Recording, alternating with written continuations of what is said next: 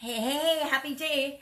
Let's talk about how taking a back seat or how to take a back seat to supersize and grow your business. Sharon Hornells here, also known as Jamma Grandma.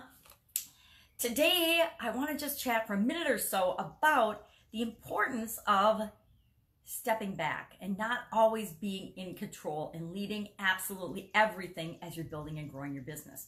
And why is that important?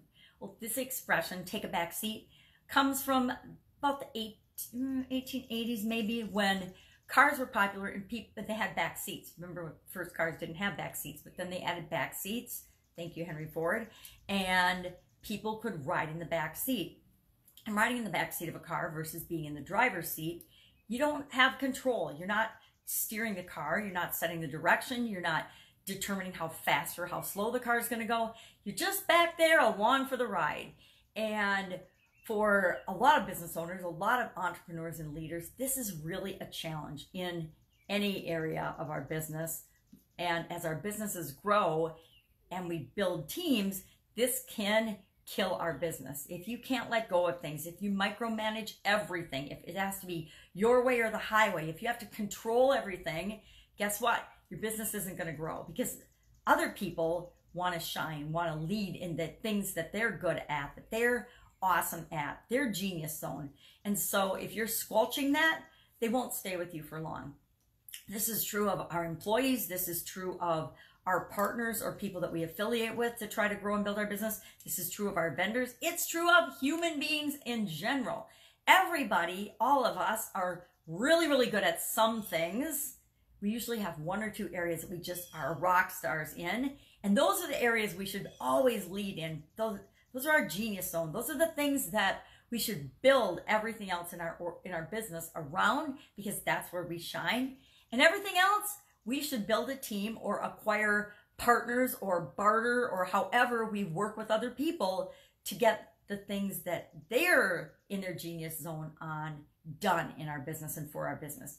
For example, I used to do all of my own taxes a long time ago now. And then after we got involved in several different businesses and it got too complicated, I had to go out and find an accountant and a CPA that could do our accounting and our taxes for us.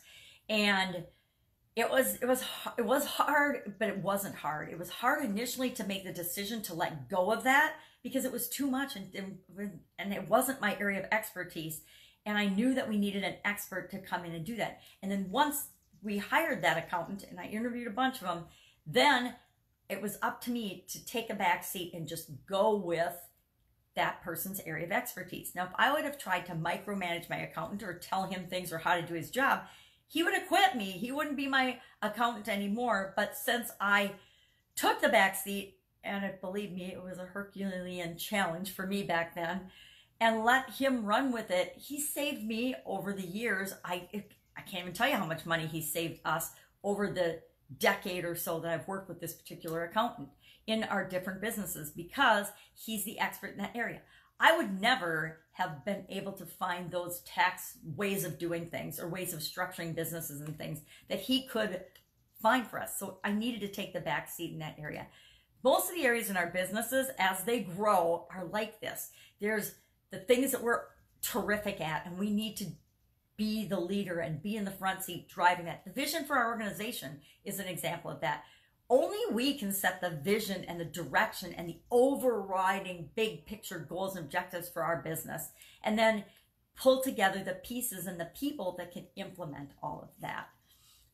Reminds me of the playing second fiddle expression that was actually from the 1700s. That one was hundreds of years earlier, or 100 years earlier than this backseat expression came from. But it means the same thing. It means to take a second position, but do it consciously. Do it on purpose. Take that position because you know it's really a position of power. By teaming up with people that you're focusing in on their genius zone and then adding your genius zone on top of it, that's how we supersize and grow our businesses. That's how we accomplish things that we never even dreamt possible.